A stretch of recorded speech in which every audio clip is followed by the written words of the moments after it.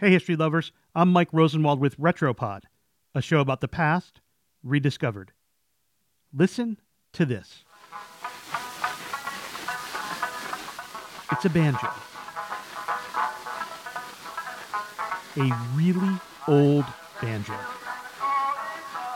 In fact, what you're listening to might be the oldest surviving banjo recording ever, from 1891. In 2018, it, alongside 3 other songs we suspect haven't been heard in over a century, was released to the public for the first time. But I'm getting ahead of myself here. For today's episode of Retropod, I've invited my colleague Jeff Edgers to share the incredible story of Charles Asbury and his banjo. Charles Asbury was once a prolific artist. You can hear it in his song, Haul the Woodpile Down.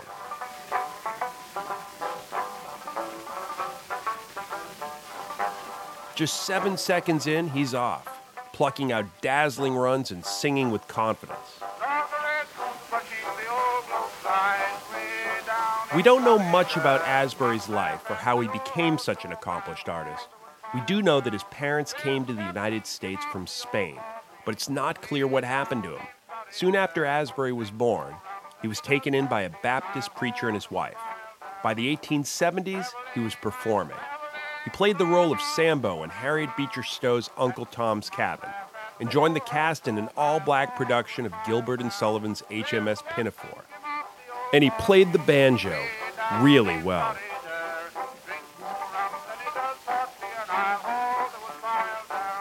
Asbury died in relative obscurity in 1903, just a decade after recording Haul the Woodpile Down.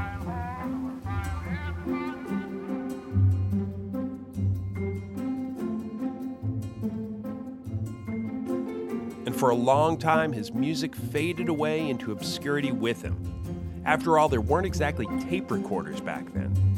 But there were these things called cylinders. Cylinders are about the shape of toilet paper rolls and made of thick wax.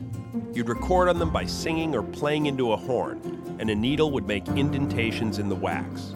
A phonograph machine could then play these recordings back, sending the sound back up the horn. Cylinders were the earliest and first successful format for commercial recording.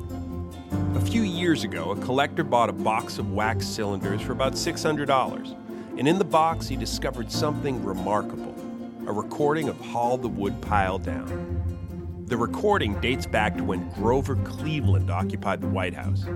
It was an incredible find. First of all, not many cylinders were made at that time. In the 1890s, cylinders couldn't be mass-produced. Each one had to be recorded anew. And secondly, in Asbury's time, cylinder players weren't typically found in homes, but in coin-operated jukeboxes in entertainment arcades. When owners got new records, they tossed out the old. Dan Gellert, a banjo player and amateur historian, said the rarity of finding this recording almost defies comparison. This is something akin to, I said, you realize what you've got here? You know, I said, this is kind of akin to if somebody turned up a cylinder of Bach playing the violin. You know?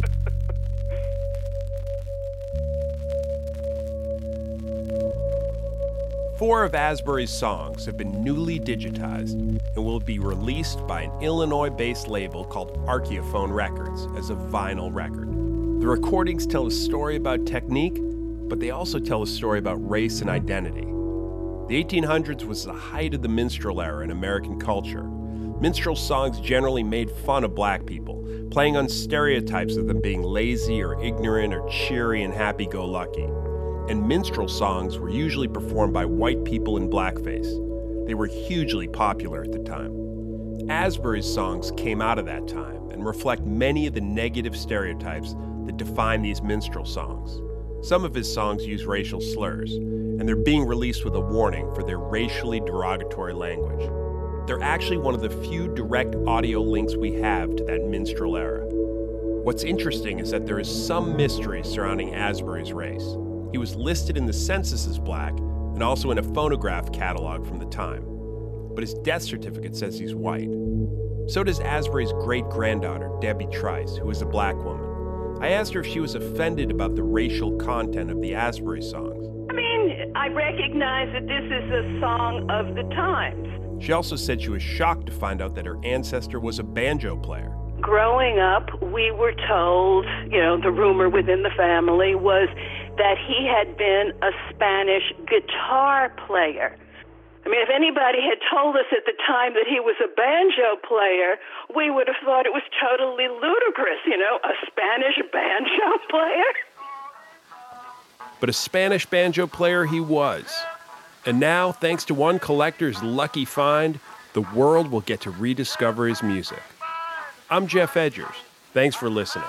For more forgotten stories from history, visit WashingtonPost.com/retropod.